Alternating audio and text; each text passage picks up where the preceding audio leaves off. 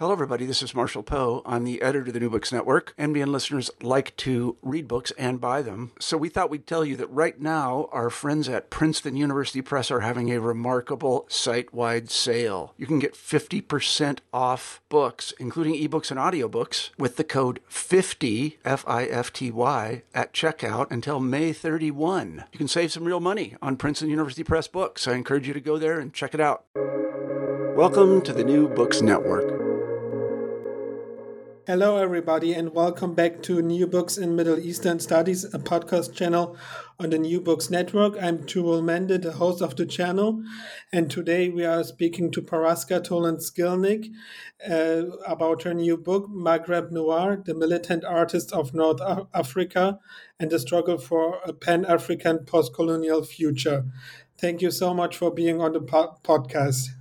Thank you.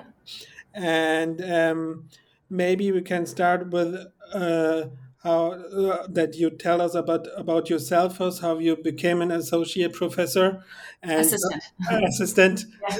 And how did you start working on the book? Thank you so much for having me. I'm really excited to be here. So I think my interest in this project really is about the intersection between politics and art, the ways in which artists are political, the ways in which art brings them to politics, but also sort of the ways in which politics and art interact in their lifetime, both on sort of the micro scale, like artists, but also on the macro scale, looking at like governments and the way they interact with their artists. And I started doing work when I was an undergraduate. My senior thesis was on Iran, the art scene in Iran in the 1970s, like post-revolution, or 1980s more, post-revolution, and the relationship between the government and various visual artists in Iran, and then the sort of art scene in the Gulf. And I was really fascinated. I did my first oral history interviews for that senior project. And then when I was doing a master's thesis at the École des Études en Sciences Sociales in France, in 2013, 2014, I started doing comparative work on Senegal and Tunisia and looking at how Senghor and Bourguiba had each contributed to creating a sort of official art school for the Senegalese nation and for the Tunisian nation. That's when I really started becoming interested in the division between North Africa and Sub-Saharan Africa, or I try to not use actually Sub-Saharan Africa, more North Africa and the rest of the continent, and started noticing how little work there was on these regions, sort of a trans-regional space. A lot of the work was on, if there was work on sort of West Africa and North Africa as a region, it was often by geographers or people who were working on the trans-Saharan slave trade or the Middle Ages. And there was very little work on interactions between the Maghreb and the rest of the African continent in the like 1960s or in the 20th century, even. And I started seeing this as a colonial division, something that the French had really worked hard to. Of course, I'm not saying it's only a colonial division. We can talk a little bit more about that, but the French had really worked to sort of create this division, and they drew this line in the sand between North Africa and the rest of the continent. And it was while I was doing work for my master's thesis that I discovered the Pan-African Festival of Algiers of 1969, which was really, it became this sort of fascination. It was sort of an incredible moment, right? It's the same time as Neil Armstrong is landing on the moon, like basically almost the same day. There's people from across the world gathering in Algiers, and there's famous people, like the Cleavers were there, Black Panthers were in Algiers, but also I think, the first rendition, Nina Simone's first rendition of Ne Me Quitte Pas, the song by Jacques Brel, was at the Pan-African Festival of Algiers. Myriam Makeba performed there. So it's sort of this amazing moment when all these artists that I really liked came together. So I was really fascinated by that moment. And when I first started, I couldn't find that much about the Pan-African Festival. There were, various things online, blogs, pictures that people had published. I knew there was a film by William Klein, but it was very difficult to find. I think I had to go to Paris 13 and Saint-Denis that was the only place that they actually had a copy of the DVD. And even then, the DVD wasn't very good quality. They re-edited the film a few years ago. I have the new version now, and it is much better quality. And so I got excited about this, and I started doing some oral history projects. I collaborated with the Centre National de Recherche Scientifique. They were doing this sort of big oral history project about different Pan-African festival. There was the 66 Festival in Dakar, the World Festival of Black Arts, first World Festival of Black Arts, the Pan-Af of Algiers, and then a festival in Zaire, and the second World Festival of Black Arts in Lagos in 1977.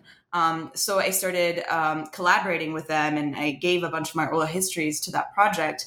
And I started realizing that not everybody was excited about the Pan-African Festival, right? At first, I had been really sort of dazzled by this moment, but actually a lot of people who were there were really disenchanted with the Algerian government's role in Pan-Africanism.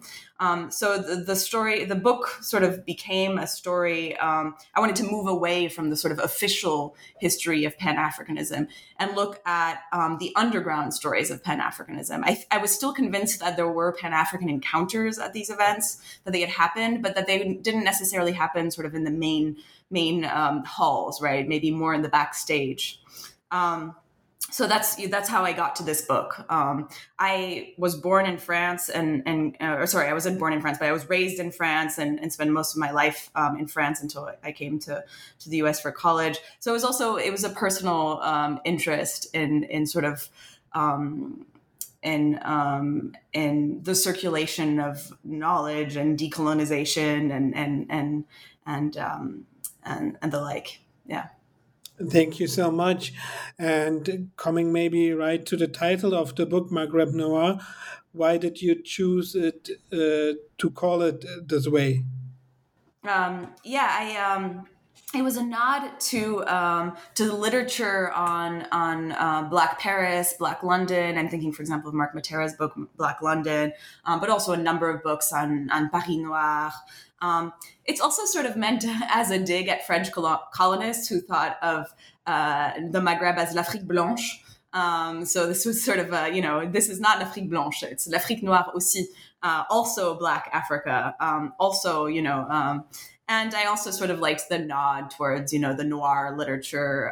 But so, yeah, there's a series of decisions. And I was hesitant to keep the word Maghreb because I was worried that, a lot of people wouldn't necessarily know, which is why the word North Africa is also in the subtitle to sort of place the book for those who aren't as aware of the word Maghreb. And the cover, I really like the way the title interacts with the cover. The cover is actually mirrored off of the documentary I was mentioning earlier by William Klein on the Pan-African Festival of Algiers. So it's sort of a reprise of the cover of that documentary, of the poster for that documentary. So I really like the way that the editors managed to put the title inside the sort of the African continent. Great. And you talk in the book about certain kind of group of people who you dub as the Maghreb generation. And could you explain to us who they were and what they did? Yeah, of course.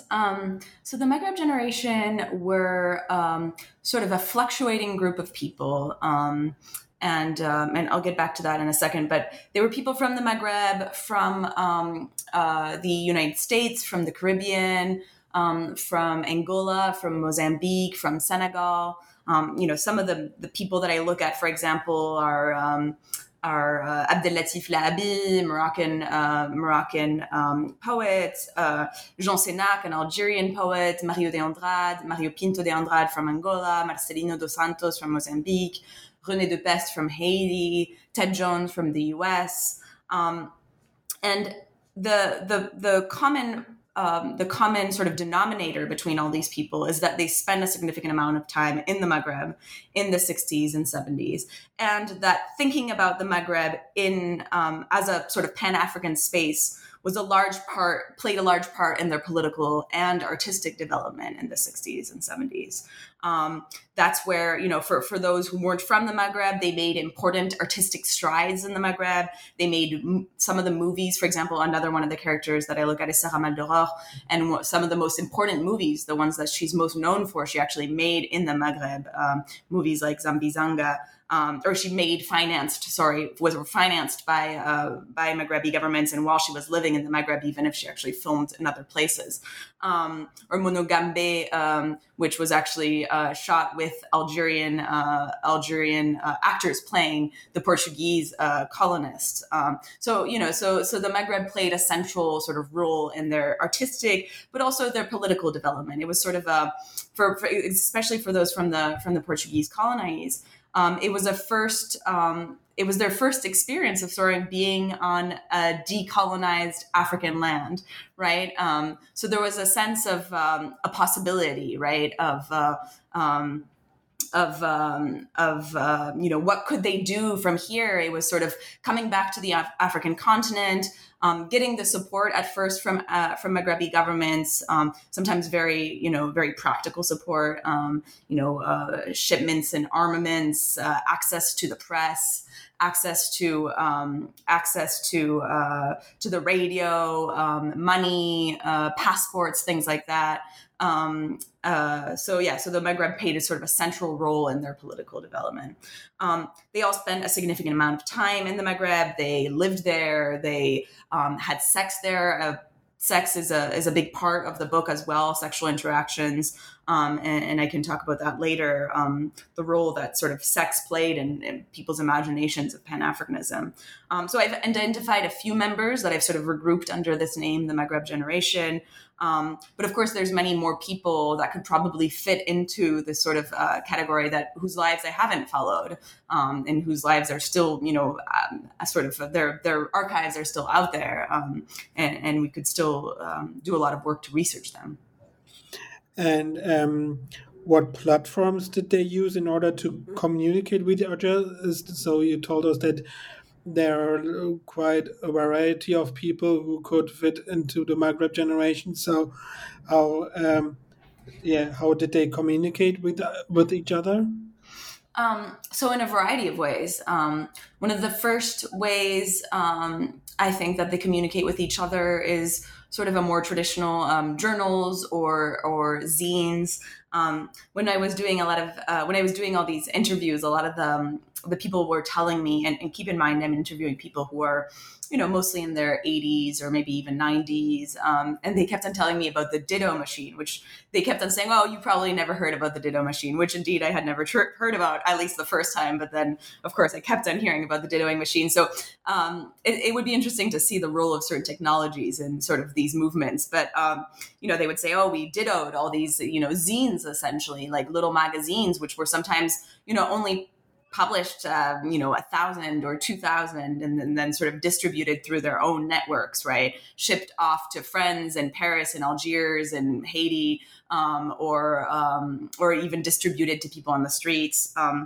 So journals like Souffle Anfaz in Morocco, like Mensachem, which came out of Lisbon at first. There's a number of journals that we could talk about. The radio also played a large role. My third chapter focuses on a radio show that Algerian poet Jean Sénac started in Algiers called Poetry on All Front, or Poésie sur tous les fronts, in which he brought a bunch of the members of the Maghreb generation to come talk on his radio show. He interviewed them. He read their poetry. He had them read their poetry in French, in English, in Portuguese, and Arabic. So it was sort of a multilingual show. So radio was an important part. And then throughout the book, I sort of traced the evolution away from poetry and towards film. A number of the people that I look at sort of decided that the written press or the written word didn't have the reach that they wanted, right? They were able to ditto only 1,000 copies and pass it out. And only the people who could read French or Arabic or Portuguese could actually have access to that. So a number of the artists that I look at turn towards film because they think, oh, film is going to have a bigger impact. And of course, the problem with film is that it's very expensive to produce, right? And so at first, many of them complain that they don't have the resources, or that they have to ask the French or the Portuguese for resources. And the kind of movies that they make are really sort of homemade. They're pasting together bits of film. They're cutting like film from other documentaries and pasting them together and creating a reel like that. And they're sort of improvising, much in the same way that they were improvising with the journals.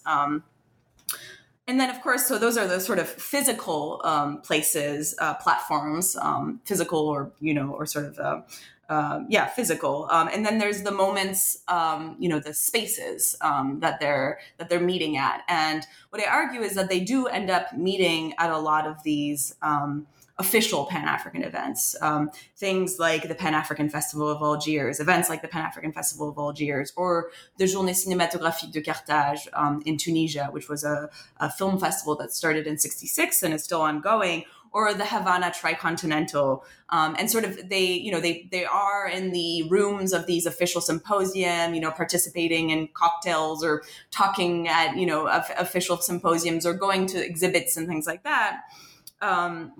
So they're actually communicating via these governments to some extent, but also, of course, backstage, right? There's at a lot of these events. There's also times when the artists are ending up amongst themselves in somebody's apartment, in a bar, in the streets, in a cafe, and they're having other types of conversations that are less mediated by the desires of their governments. So that's sort of one of the other spaces that I explore. And of course, I talk about how difficult it is to actually figure out what's going on in those spaces because, they didn't have TikTok videos of their parties or their conversations, right? So we sort of have to imagine from what little bits of evidence we have what actually happened in these back stages. Thank you so much. So we can imagine a bit how the Maghreb generation kind of lived and how they communicated with each other. It would be interesting to see how they express themselves and in what ways did they articulate their ideas or what inspiration they drew from their writings. And so could you tell us a bit about that? Yeah. As I argue in the book, a lot of the people that I'm looking at really started with poetry or with film or with visual arts. They, for example, in my first chapter, I look at a group of Luso-African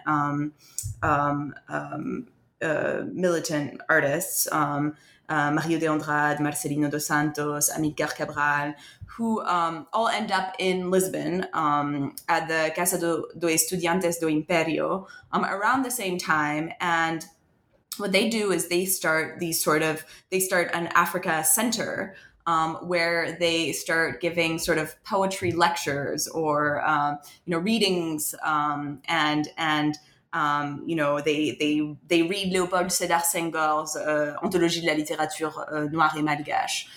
They read Nicolas Guillen, a Cuban poet. They read Jorge Amado, a Brazilian poet. They read Nassim Hikmet, a Turkish poet. And they pass these books around, right? Mario de Andrade talks about, his copy of Anthologie de la poésie noire et malgache by Léopold Sédar Senghor ends up in the hands of a lot of people, and he eventually loses it. Basically, they're lending these books. It's through reading these that they become sort of conscious, or Mario de Andrade talks about, we become conscious of our own Blackness and of our own sort of the ways in which our minds have been colonized. And so they organize these poetry readings, and then they detect what Mario de Andrade calls les éléments conscients, or the conscious elements, as in the people who are sort of politicized by this poetry, and they agitate them essentially, like activists do today. They say, okay, well, now you've been reading this poetry. Aren't you angry about the way you're being treated? Aren't you angry about this? And sort of from there, they're able to politicize, a number of their comrades or peers in these spaces.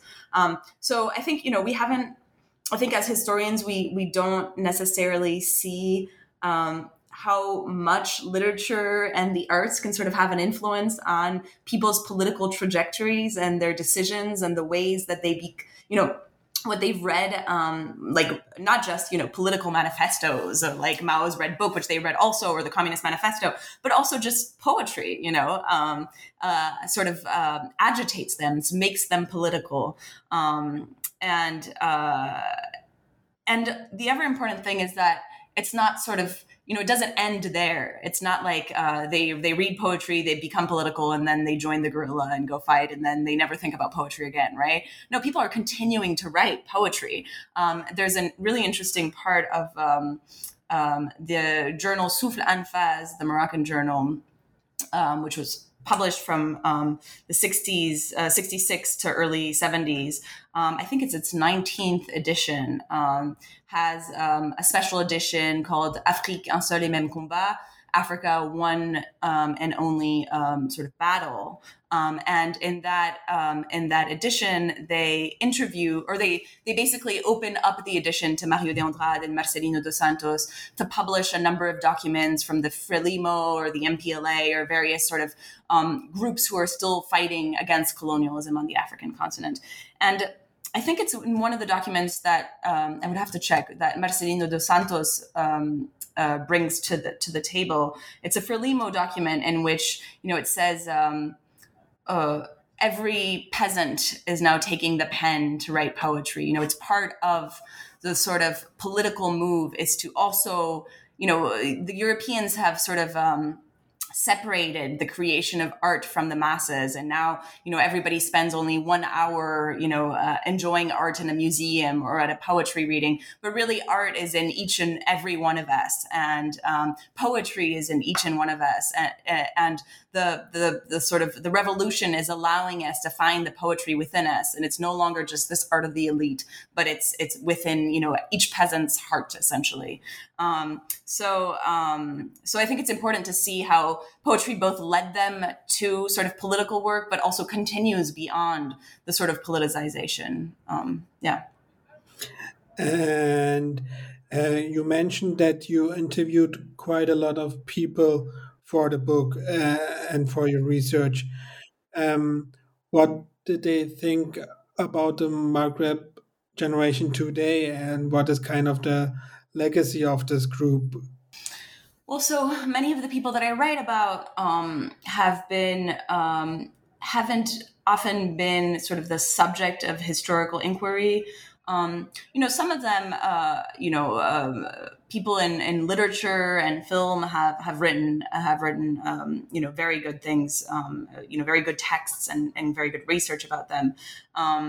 But not much in history. And so I think, and some of them, have had very little written about them, and are sort of trying to, but are still conscious of sort of the historical significance of the work that they've done, and are trying to figure out what to do with their archives. When I was in Tahar Sharia, for example, one of the founders of the Journée Cinématographique de Carthage, who is really an important figure in the Tunisian film sort of world, and recognizably, things have been written about him. He's published a lot of texts about a cinema and about Tunisian film and about the relationship of the state with film. But for example, his archives are completely, his son, Kaiser Sharia, has his archives in Tunis, and basically had to dedicate an entire room in his house to these archives, taking away, of course, from the living space that he himself and his family have now, because he knows that these archives are important, but hasn't really received any support to figure out, what to do with them. He himself has organized them, but, doesn't necessarily really have, what we need to digitize them. Kind of material can be quite expensive, nor is there really necessarily like a resting place for this material. I've been in contact a lot with Anoushka de Andrade, who's and Henda Ducados, who are Sarah Maldoror and Marie de Andrade's daughters. And they have a similar, Sarah Maldoror, is considered one of the biggest, female directors in African cinema. And yet, a lot of her movies still haven't been a lot of them are still very bad quality. It's because of the daughters who are working, are working very hard to sort of recover the legacies of their mother that, some of the movies have recently been sort of revamped or reworked. I think the legacy behind the Maghreb generation so far is not much, really. But I think their descendants and other historians that I've been working are working on maintaining their legacy and talking about their political work. And I think it's always difficult to think about what to leave in the book and what to leave out, or what material to use. So what difficulties did you come across while working on the book? What experiences did you have?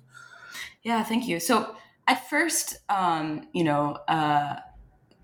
the first difficulty I felt was the lack of sources. I remember when I first started doing research, I started in Morocco.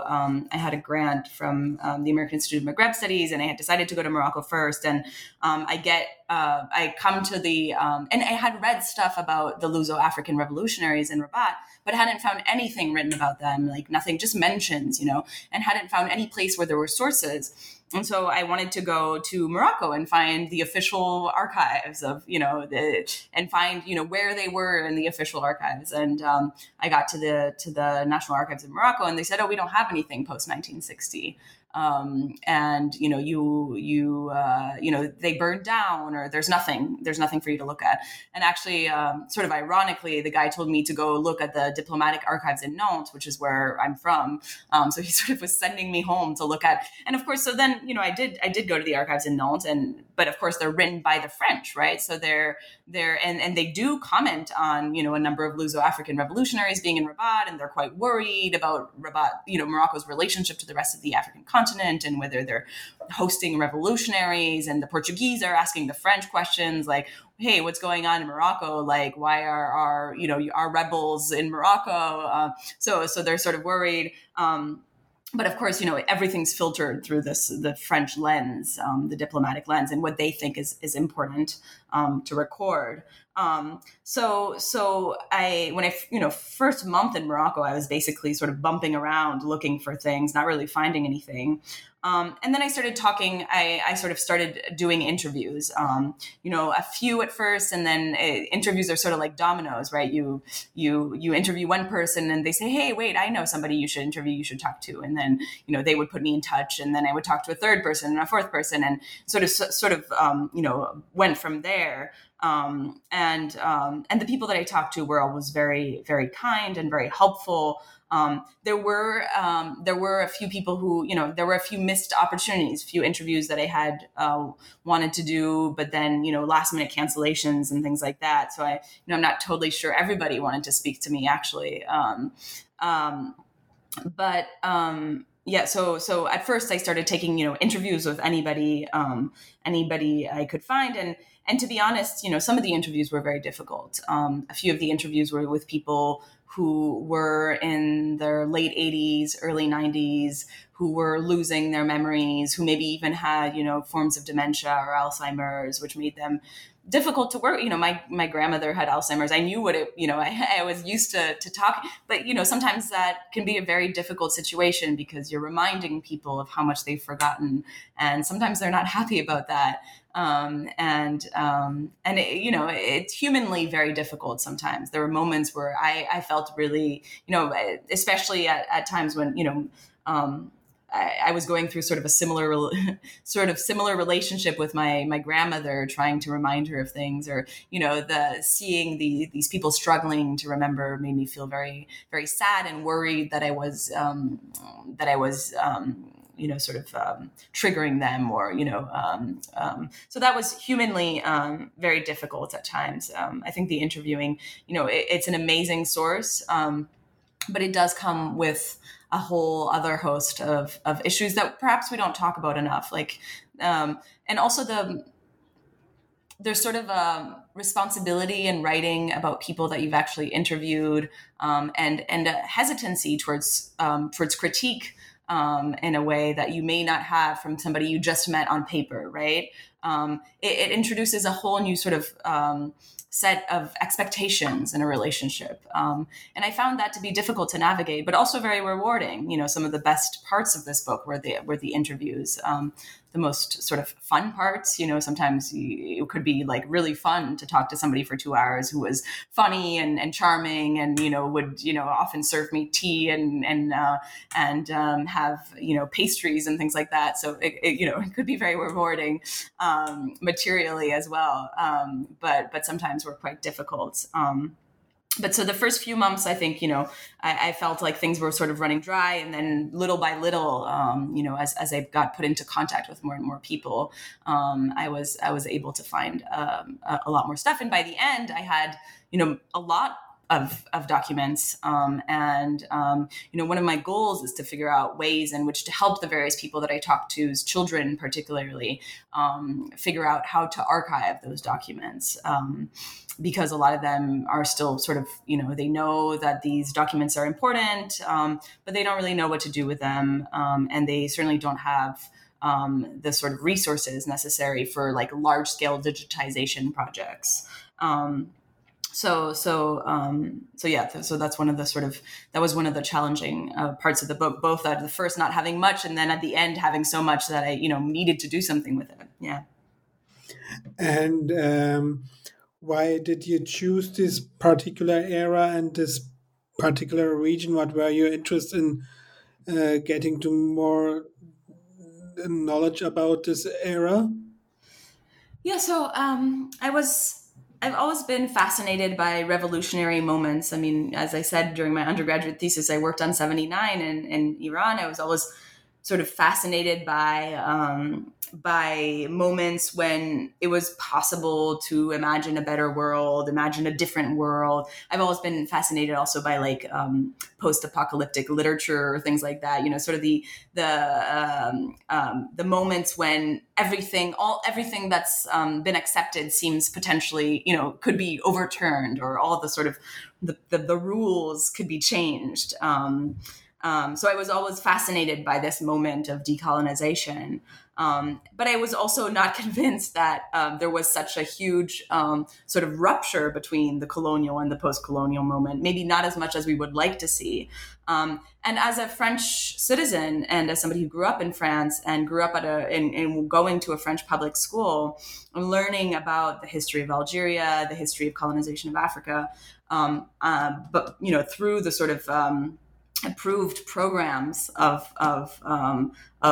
French curriculum, I always felt like there was more to tell, things that I wasn't hearing about in my French curriculum, different interpretations of historical narratives. I do remember one course, one class. In my senior year of high school, my history teacher was quite good, and that's the year we studied the war in Algeria, and that's the first time I heard the word historiography. And we talked about different memories of the war, the Algerian memories of the war and French memories of the war. And I think that was when I first sort of got the spark of, understanding of how history was a narrative, right, that we were telling in the present about the past. So the history of the Maghreb has always felt very personal to me in some ways, because I'm French, I think. But I also wanted to tell the story of these spaces, not as a story of France, not a story of like beyond France, or the French imperial world, or the French, Francophone post-colonial world. Like, the people that I'm looking at are turning away from France, they're deciding, to sort of cut away from the imperial centers. In the first chapter, you have people like Marcelino dos Santos, Mario Pinto de Andrade, moving from Lisbon to Paris, and then deciding, okay, enough with these European capitals. We're going back to the African continent. And then they come to Rabat and to Algiers and to Tunis. So I sort of also wanted to learn a history of North Africa that sort of turned away from France and that didn't center French ideas or even French spaces. Thank you so much for this interesting conversation. And could you maybe tell us a bit about your next project, what you are currently working on right now? Yeah, so I'm working on a number of things. One